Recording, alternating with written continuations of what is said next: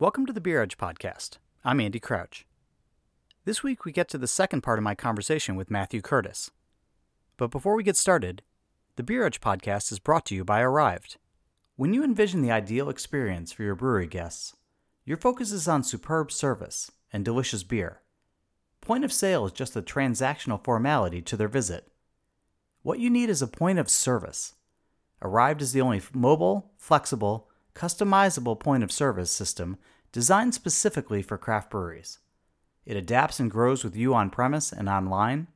Your staff will love the simplicity. Your managers will love the world-class support team. Your guests will love the seamless ordering experience and probably order more beer because of it. Save time, money, and headaches with Arrived. This week we continue our conversation with beer writer Matthew Curtis.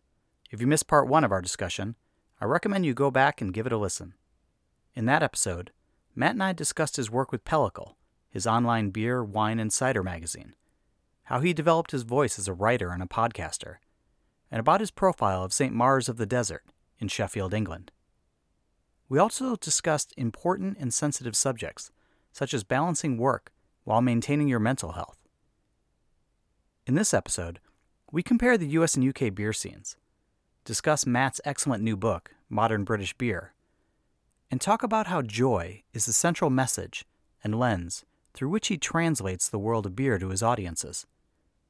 We also discuss how Pete Brown robbed him, his words, at the recent British Guild of Beer Writers Awards, and how he feels about awards generally, considering his recent experiences. We also talk about his plans for the future of Pellicle, and as a writer. Here's the second half of my conversation with beer writer, author, and publisher, Matt Curtis. You have mentioned several times your dad living in the States and specifically in Fort Collins, and that he's now a U.S. citizen.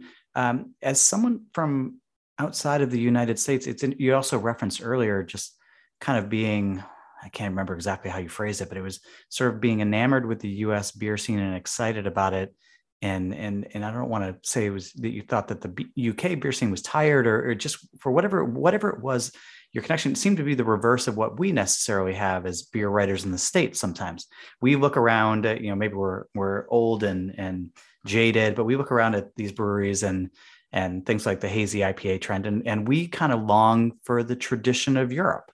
I know quite a few beer writers who they're spending time in Prague or in Pilsen or in Munich or in Cologne and Dusseldorf. These are the places, let alone in the UK having proper cask ale. This for us are the quintessential founding beer experiences. And we long for a tradition that is not our own, while we sort of eschew the local frivolity and experimentation and envelope pushing that is the American beer scene and has been for 20 years. As someone outside of the US, I'm curious just to hear your thoughts on the state of the American beer scene. And I understand that is kind of asking you to paint with a really broad brush, but I'm just kind of curious as to what are your impressions of the States when it comes to beer? The grass is always greener, right? Oh, always. Yeah, true. But I don't know what the word is. I know if someone's obsessed with the UK, they call it an Anglophile. And I don't know if there's an Americophile or something like that. But US beer culture has always been fascinating to me. It's the home of the majority of hop production now in the world is in the Pacific Northwest. Citra is the most cultivated hop, and its signature is in so many beers. That's changed beer around the world, and that fascinates me. I tell you what. My view at the moment, though, is American beer culture has always been more professional and more business-minded, and Americans are naturally more entrepreneurial than Brits. The way we're educated is different. In the UK, we're still told to get our head down, get a job. We're not encouraged to start businesses. The whole process of starting a business and all of that is needlessly complicated, and I can see why it would put people off. But in the US, people seem to have more of that entrepreneurial spirit, and I think that is one of the reasons why you have this incredibly vast beer culture. And you also have gems like Sierra Nevada, which is bigger than any UK brewery. I think it's 3 times the size of Fuller's, but we still treat it, and I say we because I do as well, as this sort of romantic brewer. I mean, their beers are wonderful. I've got a 6-pack of Celebration waiting at my local liquor store that I'm going to pick up in a couple of days because I just didn't have enough of that when I was in the US. But what I was just in Fort Collins, and I haven't been able to visit because although my dad is a citizen, I am not, and the border was closed because of COVID. And as soon as it opened, I hopped on the plane to Denver, and what I'm seeing is, and I read Josh Bernstein's article in the New York Times about bars closing. Falling Rock is gone. The mayor of Old Town in Fort Collins the owner has sold it to a new owner. And the vibe in there is a little different. And that the vibe was a bit different. It's the first time I went into some bars and half the taps were off. And there's a lot of beer in the US. There is still some great stories. But while I was in Fort Collins, a brewery closed down in the 2 weeks I was there, and it's not the first one. There's definitely hardships for breweries that have not managed to carve out their, maybe went in a bit misty-eyed to this booming craft beer scene, and there just wasn't the market that they were promised. It's incredibly challenging. And I don't think the UK is actually at this point of what the US is at, where there's almost too much beer. You go into these liquor stores and pick up bottles on the shelf and check, something like Celebration. It's great to see that flying out, but what about all the other IPAs that people just aren't picking up instead? And so I'm seeing this kind of like period of attrition, but I'm an optimist, and I have had so much great beer while I was out there, and the level of quality generally is incredibly high. And I know you read articles about all these, that IPAs dominate tap lists, but I haven't struggled in my experience. And this is very through Colorado, Northern Colorado has a really great beer scene. It's very much it's beer country. You can get such a different variety of styles. I mean, one of my favorite breweries in Fort Collins is Zwei, that just makes, I go there every time just for some of the best lagers being made in the US. And you've got Cohesion down in Denver. So I see variety and really interesting stuff. And those who really apply themselves and are very mindful in how they approach beer seem to be doing incredibly well. But there are, the days of maybe the old American brew pub, you know what I'm talking about, where you have the blueberry wheat and the red, Irish red, and you have your amber, your blonde, you've got all the colors.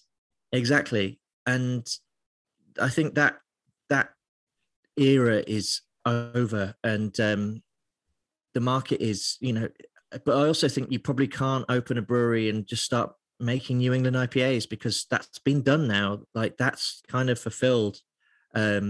People's habits are constantly shifting. Like the pandemic has seen it, for me, shift to comfort and familiarity again, which is why we talk about Sierra Nevada and Allagash in the way we do, because they provide that familiarity in spades. And every time you open one of their beers, it's an exceptional experience. And I think with 9,000 breweries, if you're opening a beer and you can buy a 6-pack of Allagash White, and that's going to be 6 bottles of pure joy, or you could take a chance on a random new brewery and it might be disappointing. Why would you do that when you can just get something that's going to stimulate a positive response? And that is what's going to influence the US and the UK, which is, also grown to over 2,000 breweries over the next few years. Yeah, it's as someone who's been writing about craft beer for a long time, it's very difficult to sort of keep up with. You used to be that I would know 1,500 craft breweries in this country. I knew something about not all of them, but quite a few of them.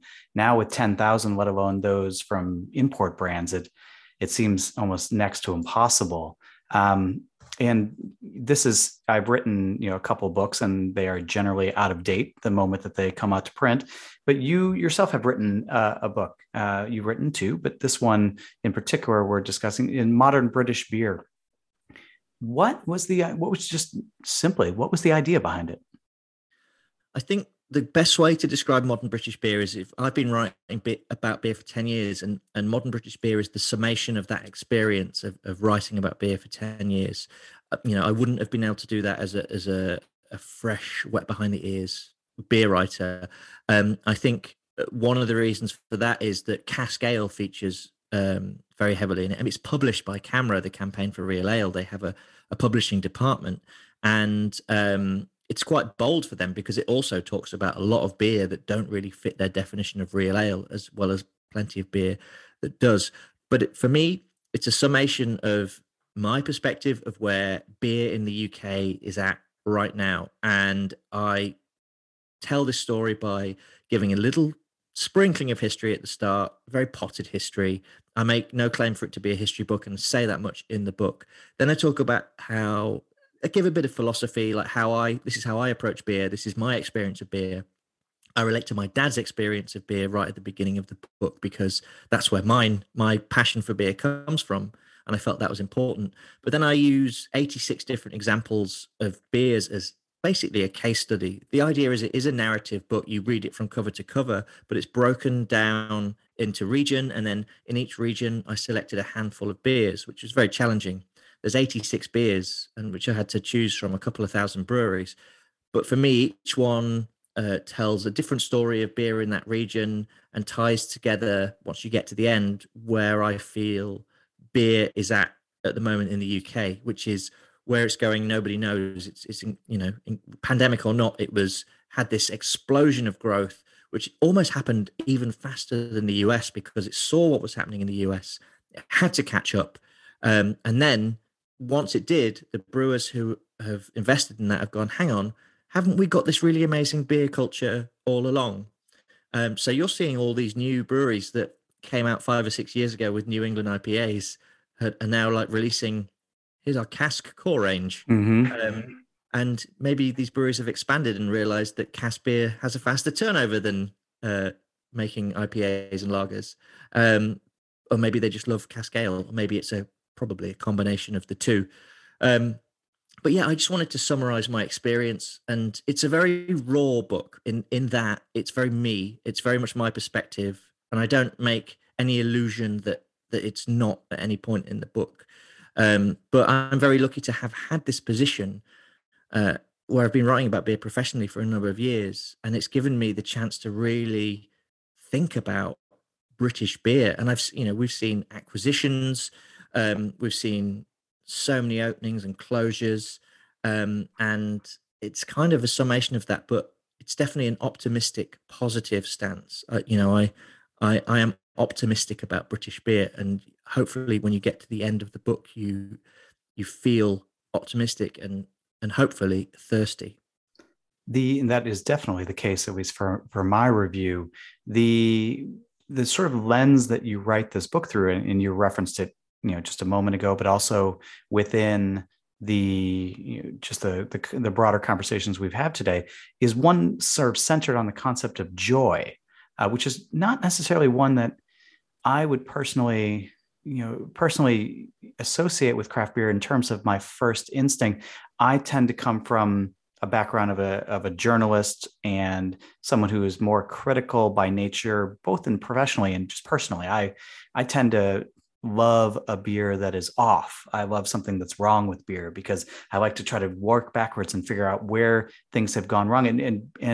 And bad beers often bring me great joy. And maybe that is something that says something about my dark, terrible character inside. But it was sort of a revelation to sort of read this through the perspective. And frankly, from someone who follows your writing, joy isn't always necessarily, because it is very raw. It's not necessarily joy that jumps off the page in the form of pure, unadulterated optimism. Because I think your perspective is one that is experienced, is certainly not naive. So how do you frame this book through the concept of joy, and how do you sort of define that, and how does that work for you in terms of just your experiencing of craft beer? I think that's a really good question. I think a lot of my writing the biggest change in my writing over the last few years is that there was a point when I was writing for the industry and I wanted brewers and brewery owners and bar owners to read my stuff and be like, oh yeah, yeah, you put your finger on the pulse. And in more recent years, I've been less worried about what the industry thinks and more interested in what the people who buy beer and drink beer think, and how I feel about beer. As because you're right, I think about beer as, I try not to use the term journalist because I feel like a proper journalist has a beat, and I'm a writer. That's how I would describe myself. And but I want, I get to write for people who drink beer, but I'm also very aware that most people who drink beer don't really want to read about it. So for me, I'm like, well, why not? What, you obviously enjoy drinking about it. Why aren't you interested in the culture? So Modern British Beer is written from the perspective of the person who enjoys drinking beer, who finishes work at 5 p.m. and then they sit at a bar or they sit at home and they open a beer or they get served a beer, and then that moment, that first sip, is that feeling of relaxation. But for me, if you had a pint that had diacetyl in it, maybe this isn't the best example, or something that was wrong with it, and it's something that didn't let you switch off 100%. That for me, I'm interested in that, and maybe there's future articles and books in that. But for me, the philosophy of Modern British Beer was that the whole point of drinking these great beers, and why we should be excited about all these new beers and breweries that have emerged in the US, the UK, not in the US in context of the book, but just in context of beer in general, is that it should be, that's why most people drink beer, because it is something that helps them relax. It's something that that sparks joy, but that experience of joy can feel very different with people. I mean, some people will go to the pub and they love beer, but they don't talk about it or read about it, but they drink nice beer and they sit with friends in a pub and it's always by their side. Maybe they'll have a sip and go, oh, that's good. But then that's as much as they'll think about it. But then there's people like me and you who might go to a bar and order a beer and then take it apart bit by bit. And I do that. And I've spent plenty of time being critical about beer, but the point of this book was to try and build in a sense of beer. And I think writing it has completely changed my perspective on beer, or not changed it, or made me mindfully look at how I approach beer, and has changed my approach, because I'm like, yeah, I want to drink this beer because it's joyful, because it makes me happy. And that's where it came from. That does not mean there isn't space for proper criticism. I think the UK desperately needs beer writing that is more critical, but and there are people starting to do that. But at the moment, you don't want to make people run scared of that. I think what I'm seeing is beer writing is becoming more and more established, and there's more books coming out. CAMRA have had a great year. They've produced several really interesting books, and Johnny Garrett, Pete Brown, Roger Protz has just had a new book published. And as beer writing becomes more mature, and I mean this in a UK context specifically, hopefully that will give the opportunity to be more critical. And the industry needs to be prepared to accept this, because what I find generally is if you are particularly critical, that's seen as the drawbridge slamming shut. Well, you can't speak to us anymore because you've said this about us. True. Which we've seen a lot with the Me Too, the Brian Allen stuff, and some, like, we saw a lot of things change in the UK and lots of people step down. In the US, sorry, but not in the UK. I think one business owner stood down of multiple call outs and reports. So the UK is still not prepared to answer its critics. I guess you've made me think now, like I and it's something I do think about. How do we approach that in a way that doesn't make people want to just slam the drawbridge shut? That's maybe the next chapter in British beer writing. And I think maybe to put this in a more practical context, and it's something I think you had discussed on your recent podcast, the decision to include BrewDog in the book.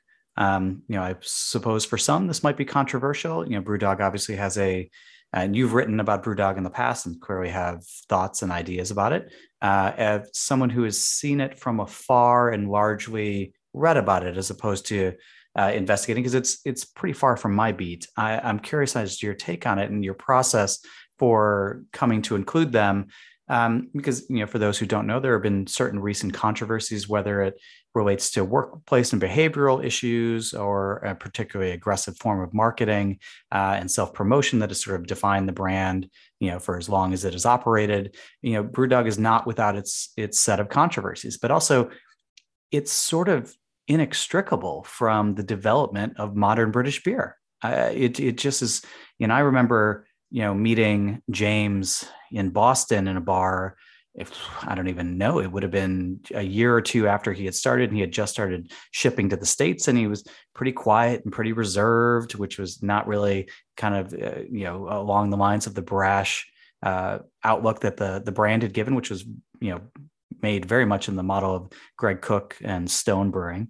But talk to me about your decision to sort of, put BrewDog in here, and what, how do you contextualize its place in modern British beer with, everything we know about it and its history? You almost answered that question in the question. I couldn't have written that book without including them, and I looked at what it might look like without them in it. So there are breweries I took out. Some examples of Beavertown, Camden Town, and Magic Rock, who are 3 breweries that were all acquired, but they definitely followed that BrewDog model. They weren't adding anything. I thought about it deeply, and they didn't really add anything interesting and unique that other breweries weren't also adding. And the whole point was to have a less is more approach, if I'm taking that case study approach.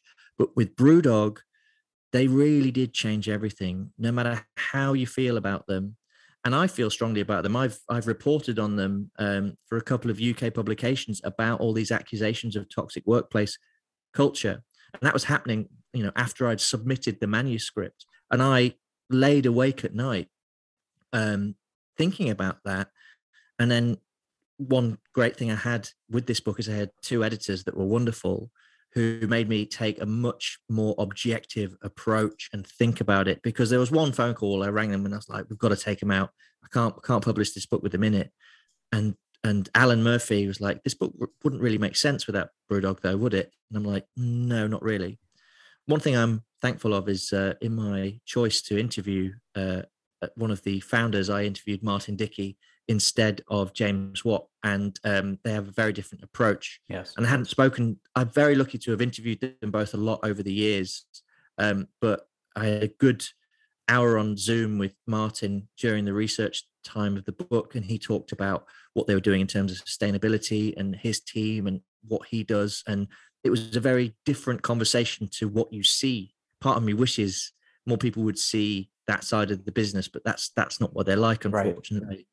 But BrewDog changed everything in the UK.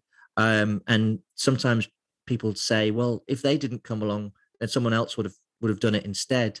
And I don't think anyone would have done it quite like that. It really did reshape the market. You go to any brewery of any size, and you'll likely find an ex-BrewDog employee in a senior position. And some of these people speaking out against the business now have gone on to do great things in the beer industry, who got their start there. That's not excusing them of any bad behavior, but they are a crucial part of the story of modern British beer. And quite frankly, the book wouldn't make sense if I didn't give them those initial pages. But I didn't give them the privilege of being the first beer in the book that went to Fine Ales Jarl. It was very important that if the book is about joyfulness and that experience of beer, then the first beer I'm going to put in it is one that I absolutely adore. And so I highly recommend folks get out and read this book. I think it's obviously beautifully shot, beautifully written, introspective, and as you said, it's a lot of first person, which is a little bit different. And frankly, it's kind of a very welcome breath of fresh air to see that, as opposed to so much of beer writing, especially about either brewery profiles or beer profiles, is such retread, and it doesn't really break a lot of new ground. And we, get a half a dozen of these encyclopedic books per year that seem to come out that don't really amount to much in my experience. But this does tell a story. And I think it is an interesting one. And I love the concept that it is meant to be read from start to finish, as opposed to, you could certainly break into individual profiles, but reading it from cover to cover does provide a very different type of experience. And I think it's one that, you should try. American beer enthusiasts, the book may be a little bit more difficult to get than those abroad, but it still can be done relatively easily. I'd highly recommend getting out and reading it. I appreciate that coming from you, Andy, because I do have a copy of Great American Craft Beer that's been sat on my shelf for about 10 years, actually. So it means a lot. I appreciate it. I cannot recommend Arrived enough. Killer customer support, affordable, ability to start tabs without holding cards, keeps track of ounces sold for state reporting, 2 different ways to report tips. The list goes on. It's amazing, says Tracy Bardigan of Firemaker Brewing in Atlanta.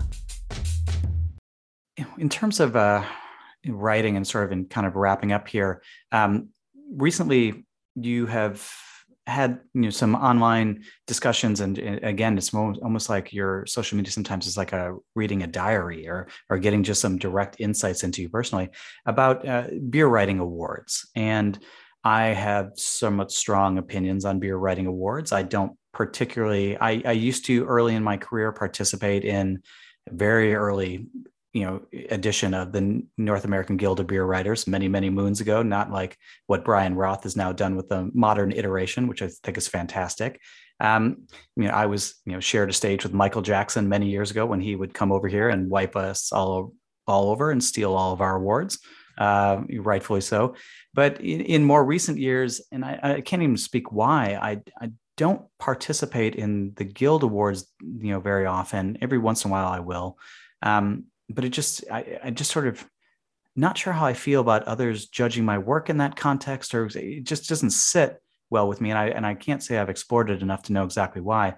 But you have done some, exploration recently, and you had been up for, essentially beer writer of the year in Britain multiple times, and have been, I'm not sure if you'll get the reference here, but you're sort of feeling a little bit like the Susan Lucci of British beer, because she was someone, for those who don't recall, was nominated dozens upon dozens of times for daytime Emmy work for a classic television role she had on an American soap, and never won until I think eventually she finally did.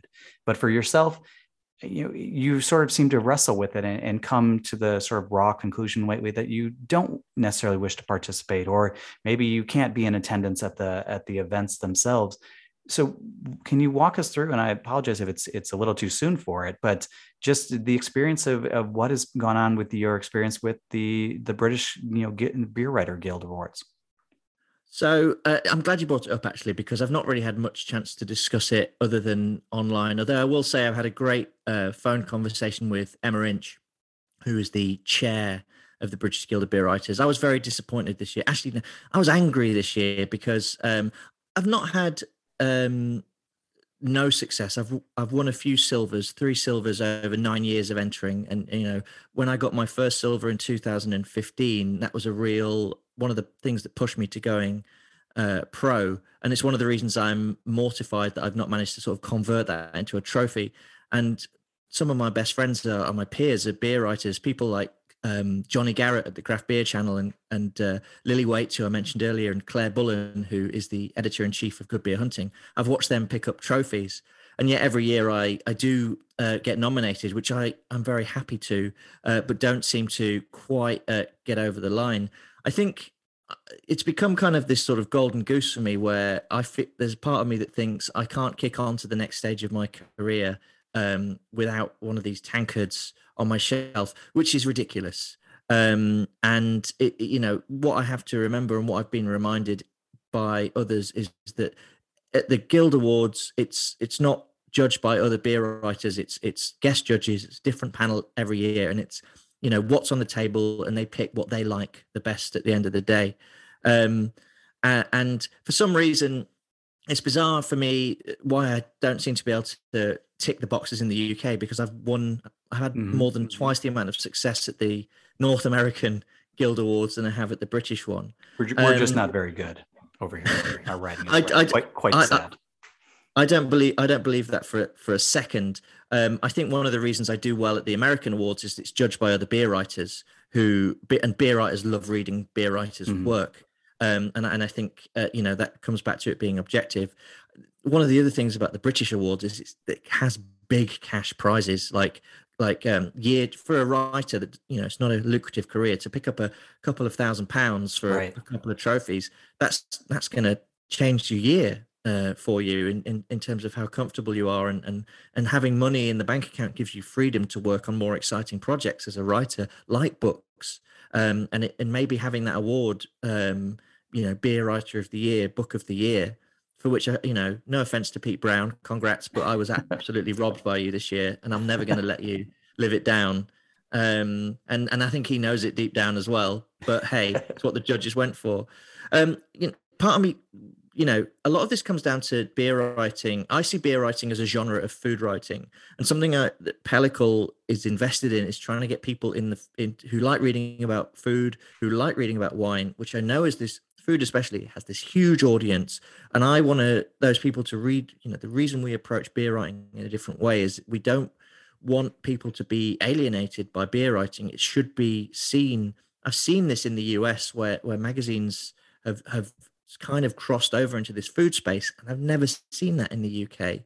And part of me is thinking, if I pick up a few Guild awards in the UK, then maybe a few food magazines, some bigger publications will pick me up. And if you look at someone the most successful person in the awards, Pete Brown, he has achieved that. Yeah. And as a career writer, part of me is like, if I get a few of these on the resume, then that'll help me. Ultimately, it's actually nonsense. I've kind of dug myself into a hole. The real reward is having a great audience who read and respect your work, and come, when you publish something, they'll come back and read it again. The real reward is having editors that will, if you haven't pitched them in a while, who will email you and say, have you got anything for me? Because they know you deliver clean copy and on time. That's but as much as I love that I have those things, it would be also really nice if I also had a trophy on my shelf. And so it's probably bad for me, but I'm going to keep plugging away. I think if I do an injustice to myself if I stopped entering, and eventually I'll figure it out. But I'm not writing for one thing that helps with losing. Basically, I've had like 6 years in a row where I've had loads of nominations without a trophy. It helps with I'm not writing to get an award. I'm writing for my audience, and if the judges like it, they like it. And I think I'm starting to put this distance between myself and it, which is good and healthy. And the real focus going forward will be just focusing on producing good quality work that people enjoy reading. The inevitability of disappointment, I think stems probably from it's probably proportional to how much of yourself you've put into your work in the course of a year. If you are just kind of fly by night and throw together some pieces and win or don't win, then maybe it doesn't impact you. But you feel as if you're someone who puts a lot of themselves into their work, and it has to feel in that way, almost personally judging. But I am not here to play a role of a therapist in any way, shape, or form. But I'd like to either encourage you to continue to participate, or certainly not take it as any kind of personal knock, because you have achieved a great deal in this industry in a reasonably short window of time. And you're a fantastic voice that I look forward to reading for and listening to for many years to come. And I don't think you should allow anything, especially something as innocuous as awards to though I can certainly understand every time I lose an award, which is somewhat frequently when I would participate, it would be a bit of a punch. And I think maybe that's why, maybe I'm convincing myself the other way here. Maybe that's why I don't do it anymore. I find it too personal. Never mind. I take it back. Stop participating in these awards. They're really rubbish. But I want to just tell you, continue. You're doing great stuff, and you're doing great stuff with the work of other writers. And I was very pleased to see Pellicle writers pick up awards and on both sides there, and look forward to reading that for many years to come. There's a lot, we've taken a lot of time here, and I've taken longer than I had planned, and I could keep this discussion going for quite some time. But just to cover just a few shorter topics here, perhaps not any lesser topics, but we've talked about it a couple times here, you sort of obliquely referencing, what in the States we're calling almost a reckoning, whether it has to do with discussions of inclusion and diversity, equity, and conversations about how the centering of, especially of sort of the white male in the American beer scene, to the grand exclusion of many others. This year that has sort of really come to the forefront in the last year to 2 years. And we're seeing, as you noted, from Brienne Allen's Rat Magnet Instagram account, and there have certainly been Charlotte Cook in the UK, and a lot of other voices from the UK to Denmark, and they're all important and raising sort of fascinating issues that have too long been suppressed. What has your reaction just been on a sort of almost 30,000 foot level to what you've seen play out in the last year and a half? I think it's a lot like a lot of people. Initially, it was quite shocking. One thing I did was I stayed up late till like 1-2 in the morning reading everything, like reading and digesting every single message, because I realized that these were not isolated incidents. This is a reflection of, and it's not just a reflection of beer, it's just a reflection of toxic masculinity and the way men and businesses behave and think they can treat employees. And I also have, working as a writer in the beer industry, most of the people I know work in beer. And I know a lot of women who work in beer who really found that these stories were coming out, and just then people not really doing anything. And, I think, as I said earlier, it's about decentering yourself to an extent, because I still have to recognize that I do have Pellicle, and I have a responsibility with that to try and, run coverage of, we're not a news outlet. So we didn't run stories of this is happening, breaking news. We have things in the tank that we will eventually publish, because that's we want to be true to our content and not knee jerk stuff. But I remember being interviewed about all this by Beth Demon. I think it was for a VinePair piece. She asked me how I felt about it, and I was like, I feel terrible, because when I was in my 20s, I had groups of male, I guess, quote unquote friends, and engaged in what you would call toxic masculinity, because that is how you felt you had to, even if you felt terrible doing it. And so I think for a lot of people there was this sense of guilt, because you knew it existed, and you didn't really, you've seen it at a beer festival perhaps, and you've not gone up to someone and said, you don't do this, because you're worried of the confrontation and what might escalate from that. And I think now, hopefully, people are realizing that the damage that even the tiniest microaggression can do, and the long-standing, not just to women, but to all minorities. And it's horrible to like pigeonhole every culture in beer as a minority, but I'm talking about Black people and Asian people and LGBTQ people who love beer and just don't have the same experience as many of us, including the two of ourselves, because they look different. And that's it's been kind of horrible to see the way it's played out, because what I've realized is I've had other people in the beer industry saying, the beer industry saying, they don't like the way this is played out. They don't know why people have had to call out people on social media. It's a witch hunt, which and that word in itself is language that is marginalizing to women. And what I realized is, speaking to people like Brienne and Fanny Wandel in Denmark, and Kate Bailey, who produced the Mikella documentary, with Super Cool Toxic Workplace, which is a must listen to anyone who loves beer, it's because it's just the quality of the reporting is next level, really. Is realizing that they took to these platforms, to social media, because they'd been screaming for years and no one was listening, and so they kept doing it until they found the nerve to pinch. And if people are feeling uncomfortable about it, it's because they know deep down that something's not right. I think it's been a difficult year, but I see positive changes coming, and businesses building and things. The one thing that frustrates me is there's still a lack of transparency. I see people brewing these Brave Noise beers, And then I'm like, well, I want to go on your website and find your code of conduct. And they're like, well, you just scan the QR code on the can. You can read our code of conduct. No, put it front and center of the website, tweet it out. Like, I think there needs to be, people need to take more responsibility and for the transparency of their actions. But there is also organizations in the UK. I want to give a shout out to Birium Collective, run by Helen Smith and Rachel Hendry, who are, they're publishing articles as well, but they are really invested in the work of, and it's one of those catch-all terms I don't like, but DE and I, diversity, equity, inclusion, and investing in the beer industry to make it a more welcoming place for all people. It's happening. There needs to be more investment. I feel quite invested in it because I know quite a few people who've been personally affected by some of these stories, who've never, until this happened, I had no idea. We never talked about it.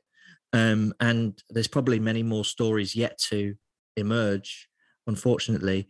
But I think one thing I'll say again, unlike the US, where you did see some sweeping changes, some people stepped down, in the UK, there was a lot of ignorance towards what was happening and a lack of responsibility taken. And hopefully, I don't want to attack anyone that's done that, because no one in the beer industry has really had to deal with anything like it before. But hopefully people will acknowledge this and listen. I think this is a long answer, I know, but I think what happened with Mikkeller Festival, and there was 8 UK breweries that sort of got together and released a statement saying we're going to go, but we're going to do all these talks. Right. And then there was this backlash, and I was one of the people that was part of that backlash. And then 24 hours later, they said, it was all very messy. They said, we're not going to go. But they did show intent. They wanted to have talks. They wanted to do things, but they did it very knee jerk and didn't. I think what's happened, one of the problems with the way this is playing out is that people are in the position where they feel like they need to react without realizing that they can communicate that they're doing stuff, as long as that communication channel is open. And if they're honest and say, this is going to take us some time to figure out, we need resources, we need people, right, but this is what we're doing stage by stage. I think there are some developments happening that will hopefully mean we see that. But to any breweries listening to this, like, communicate this stuff. There are people, if it's happened to you and you haven't seen anything about it in weeks or months, there are people sat at home going, well, I haven't heard anything from them, so I'm just going to not buy their beer. So people need to talk about it. It's much like me and my mental health, as we talked about earlier. It needs to be, you can't internalize these things because they'll just get worse and worse. You've said that on this podcast and others, that this is the business that you want to be in for the rest of your life, that you wish to be, continue to be a beer writer and a drinks writer and covering the space. And maybe Pellicle has it's almost like Pretty Things Beer and Ale project. Dan and Martha always intended it to have a end life, it was a project. It was not a company, was their idea. And I sort of was struck that, with your saying that's similar about Pellicle. How do you keep inspiration in what you're doing, and what do you want to do in the future? I think that's something I think about quite a lot, because I've definitely just gone through a phase of burnout with the pandemic and what we just spoke about. And, just the grind of freelancing, just, where's that next invoice coming from? It's hard work. And if you look at a lot of freelance beer writers this time of year, they'll be tweeting things like how tired they are, how burnt out they are. But the one thing that's really important to me is, as I said earlier, this is why I put my enthusiasm. I'm an enthusiast first and a beer writer second, because something I've got quite good at is going to the pub with friends. And I used to be analyzing everything about the pub and the pint I'm drinking. And I guess that's still there, but there's a boundary between that and the acknowledgement that I am having a nice time, and that is what my focus is on at the moment. And I could be having a nice time, and then I could go home and tomorrow morning think about, okay, I had that pint, it wasn't great, let's think about why that was. But in the moment, I'm like, actually, no, I'm just having a nice time with friends. What I've thought about what I want to do in the next year, because I always have this desire to do something new. And Pellicle's getting to that sort of difficult third year. And I've acknowledged to myself that I need to be, it is a project, but it's at the stage where it requires care and attention. And sometimes there's days where I've got a pile of work to edit and I'm like, I don't really feel motivated. I want to do my own thing, but I've acknowledged to myself that this is a project that's worthwhile investing in. So I'm really going to try and invest as much time in Pellicle as possible, make it more sustainable for not just the people we pay, but what we pay ourselves. We do have a small retainer that I hope to increase, so it's more viable for us to spend time working on the magazine.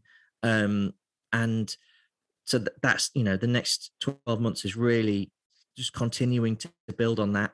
I have hopefully got another couple of books in the works that, pitches have been sent that would not see the light of day till 2023. But, so there are some longer term projects for me there. But just next year is definitely going to be about sort of getting the head down and just getting on with some good, honest work, making sure the quality is good. I think something I always talk about with the others at Pellicle is consistency, and how this consistency of style and publishing an article every Wednesday is so crucial.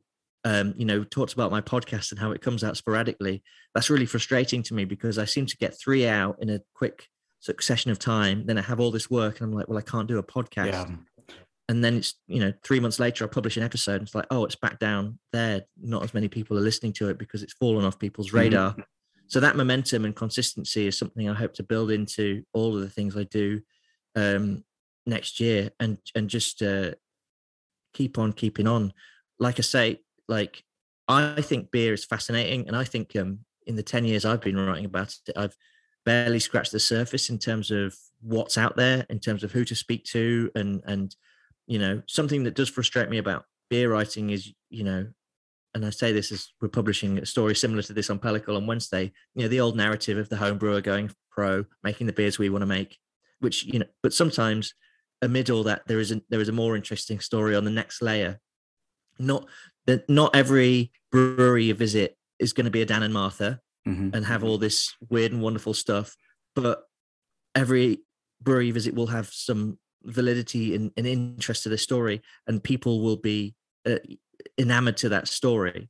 And I think that that comes back to the responsibility of reporting. Something that I'm quite into in Pellicle is trying to commission stories about breweries that haven't been written about, that you've never heard of. We've got quite a few of those lined up for the next few months.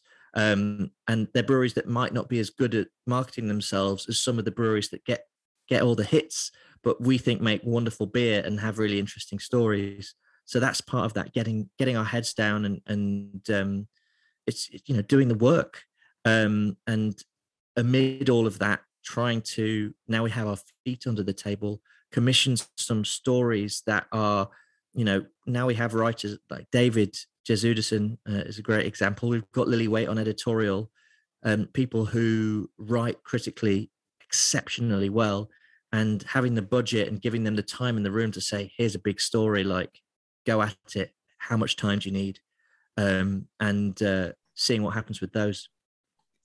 Matt, thank you for being here, for opening up, for talking to us about all these different topics. I am very much looking forward to seeing what both you personally as a writer and you as an editor through the lens of Pellicle bring to craft beer writing and beer writing and drinks writing and food and travel over the next year, and hopefully many more years to come before any kind of sunset.